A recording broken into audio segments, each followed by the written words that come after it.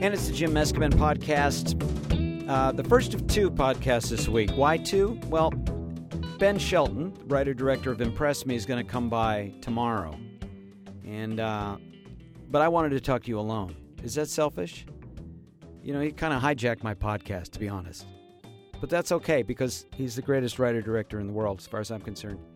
And I love him, and he sounds good on radio, or whatever this is. I guess it's not radio. I don't know what we are. Anyway, he's going to come by tomorrow. I don't know. I may release it a day or so after that. And I just wanted to share with you that it was super fun. We had this party last week for the premiere of Impress Me. And if you don't know, our TV show, our series got picked up by Pop TV. What's Pop TV? It is not the Blemish channel. I want to clarify that. It is. It used to be the TV Guide channel. And then people realized, hey, we don't need a TV guide. We have a TV guide right on our computers and on our TV screens. So they repurposed it, and it's a swell channel. It looks good. You know, comes in. It's not all brown or streaky. Wouldn't that be weird if different channels had different flaws? Blurry. The blurry channel. So I invited the cast and crew over, and Soul Pancake gave us some money to have a party, and we bought some food. My wife worked like a horse to get the place looking nice and to have some food for everybody. And cast and crew stopped by. Not everybody, but we've got so many people involved, and a lot of people that were in later episodes even came by. We had about 40, 45 people here, and we all watched the show together. We all broke bread and watched the show together and jammed into my living room, and it was hilarious, and it was so much fun, and it was just really a cool communal experience. Technically, I guess this show is going out all over the country, but I had no sense of it being this huge communal event all over the country. It just seemed like something that was happening right in my house. And it began and ended right there. So obviously it didn't, but hopefully you saw it. But this is what it sounded like in the Meskimen house. My two idols, I don't want to do the De Niro impression. You don't want to offend it. And it's not going to work. And what did you do? I did Christopher Walken. Ow. Come on, we're three New Yorkers. We're trying to make a living. I hired a gun, and then Al goes ballistic. Goes, stop. Magic balls. As he goes. You know, never alone. And I was like, scrutinizing me, looking me up and down. He says, and finally, he goes, you're talented. Get a life. The best moment, and the worst moment of my career. Yeah!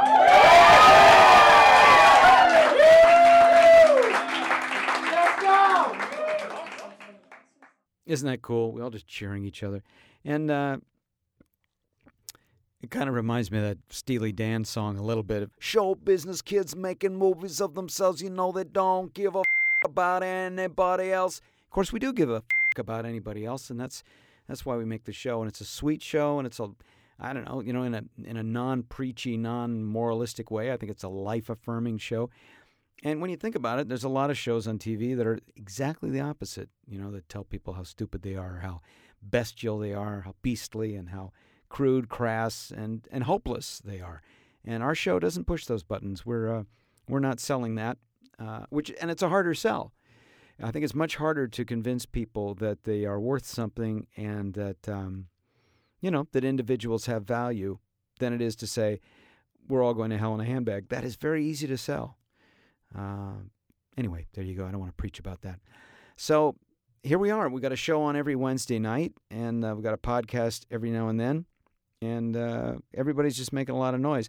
And I think the point is we're making noise about something worthwhile. You know, that people can be friendly, and that you can attain your dreams, and that is awfully important. I think that is really key because again, the society, the sort of the lowest common denominator of our culture, if you want to call it that, is you can't make it, or if you do make it, it's a mistake, or don't even try, or don't dream kind of culture.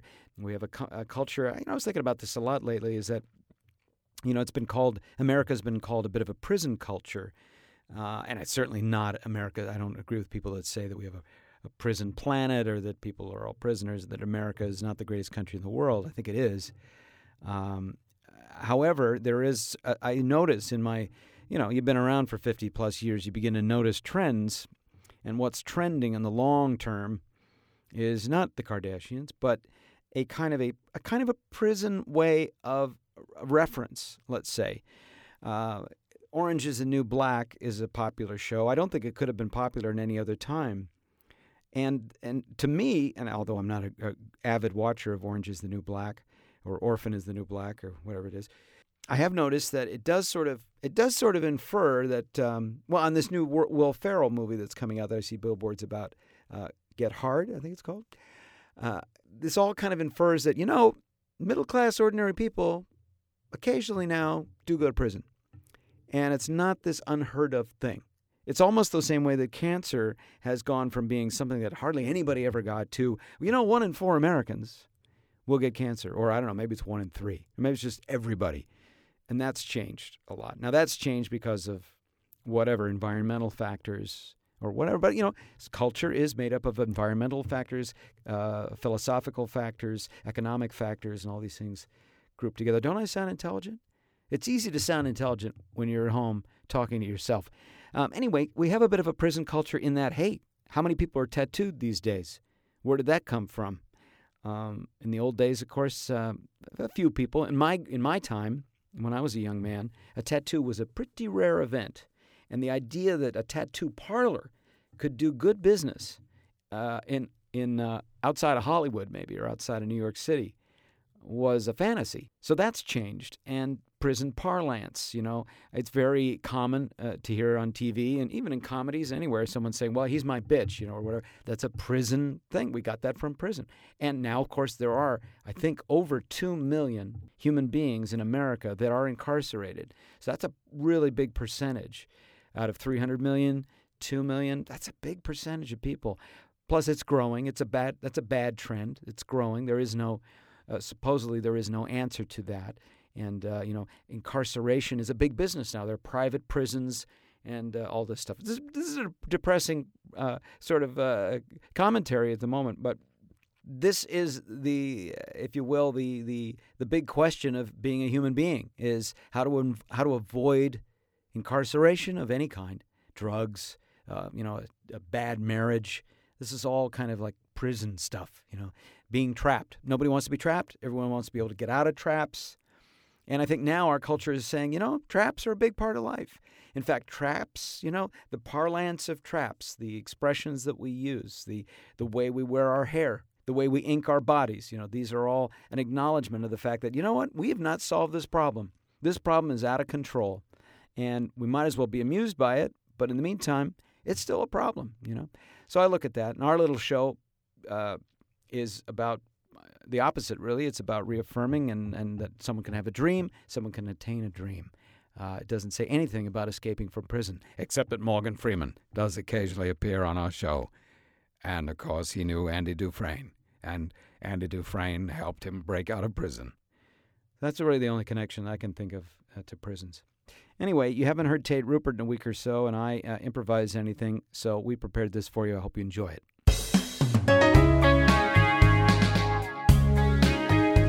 And welcome once again to What's Behind the Thin Veil of Reality, the show that takes a look at all kinds of supernatural stuff. Tonight is no exception. Well, there's a full moon out, and so it's a perfect night to have Brewster Langhorne on the show. Brewster is he's got his hands in a lot of different kind of trades. He's a party planner. Mm-hmm. He's an event guru. Really, he's one of the great leaders of thought on the whole anything to do with a gathering of people, whether that's a gathering of monks out in a glade somewhere that are Wicca worshipers, or whether it's just people that are interested to see what Ralph Lauren is going to come up with. You're there, Brewster. Thanks so much for coming into the studio. Well, thank you for having me back. It's great to be back here again. I always love talking to you. Well, we are honored to have you on the show. And by the way, last month you helped us out with a little fundraiser to keep this show on the air, and by having those were actual vampires. Mm-hmm. that you brought to be as part of our gathering. Is that right?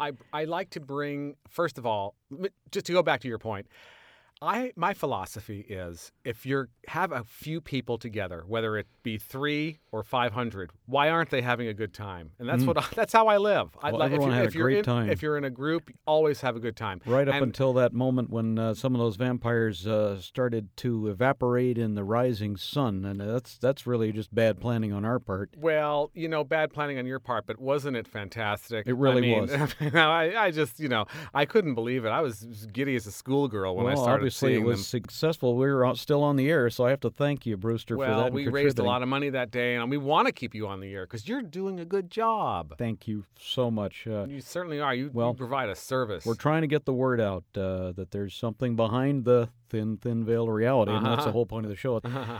It's gossamer. It's like taffeta, that veil. Got to ask you about this. What's the new party? What's happening in the party scene these days? I know you're on the cutting edge. You're on the pulse of the party world. What's happening out there? Let's get to it. The new trend right now is texting seances. The old world seance where people would get together in some dusty old mahogany accented room and hold hands like and parlor. candles or parlor. It was very heavy. And it was very, oppressive. No. Let's move it into the modern age. Let's move it up. Let's move it up to 2015. And now you can text to the other side. Now, wow, this is incredible. So are people still are getting together? They're doing it as a group activity? Of course, they're doing it as a group activity. Where would we be likely to see one of these modern seances? Paint the picture for us of what kind of environment. If you say it's not a dusty old parlor, where the heck are the people having these things? It can be done anywhere. We just did one at the Belvedere Hotel, and that was fantastic. A few of us got together. We were in the lobby, and then we were going to go into the main, bar area because a friend of mine works there. He's a great bartender, and 3 or 4 of us were there. You can contact the spirit world from wherever you are, from the DJ dance floor, wherever you are. You can text your seances. Well, that makes sense because people are on the move. We got a very mobile kind of youth these days. People are on their way to places. They don't have time to sit down at a table. They don't have. I imagine they're always headed towards the next big thing. No, of course they are. Now, I don't mean to be so trendy, but we are so trendy. Just the other night, my friends were all over at my place, and we were watching the Oscars. And when they did the in memoriam, we all immediately started texting to the other side, and we got so many responses. Did you get some Oh, we got so many responses. Well, now I imagine that the Louis spirits Jordan, Louis Jordan. Away. Well, now, what did he have to say? Do you remember what Louis Jordan had to say from the other side? He said from the other side, and we all giggled. We couldn't believe it. He said, Gigi. Wow. Well, that's proof positive. That shows you just how powerful this is. And I imagine linked with the new technology and just the enhanced kind of outreach that people are doing who are psychically inclined, I'm not surprised that you're getting a whole lot of messages from the other side. That's terrific, Brewster. Oh, yeah. Gordon Willis he had great things to say. Wow. He was a little bit brusque at first. He was like, quit bothering me. I'm busy. They don't like to be, they don't always take very kindly to people disturbing them when they're trying to rest in peace, like it says on the tombstone. Right. Well, you know what? I think, why rest in peace when you can rest and have a great time? Well, this is I'm sure this is a trend that's just going to spread because just like the technology itself, Brewster, the ease and the mobility of it, you can literally be texting the dead on your way to work. Or let me ask you, what sort of celebrities in your off hour? We talked about Judy Garland before. Have you been trying to get a little dialogue going with her? Well, Judy helps me every day, but Judy has been so busy. So many people want to talk to her all the time. Yeah, so I can answer your question in one word: Whitney. Oh, well, there and you go. she helps me every day. Well, I don't doubt it. She's a giving soul and a giving spirit, and I'm not surprised that. I think that's wonderful, and it's great, that the dead have an opportunity through the technology of the living to communicate back and forth and get this dialogue going. It's way overdue, don't you think? Oh, it is way overdue. And if I just want to add this one thing: if there's any downside at all, your usage rates are going to go way up. Oh, okay. That cost is pretty high. I didn't even think about that. It is. Wow. But that's okay. That's not even international rate. That's something really stratospheric, isn't it? It is. It's stratospheric. Wow. And in the long run, though, I do think it's cheaper. Cheaper than A regular mahogany accented heavy Parlor, yeah. parlor seance. Yeah, you're right. You're right. That takes a lot of Windex to keep that looking good. And now, here, just right now, I'm just going to get my phone out while we're both here. Who would you like to contact? Oh boy, this is wow. I'm unprepared. Geez. I always And please say Ernest Borgnine. great. You took the name right out of my head. All I'd right, love to let me talk. just- let me just write Let's this. text him right. Okay, You think he's Wow. Wow. I love that thing. Here we go. And I just said hello and how you doing? What's shaking? How long does it normally take? And we're just going to see, because sometimes he gets right back to me. Ah, there it is. What does it say? And he writes back, "Hi, Brewster. You can tell Joe Flynn to kiss my ass."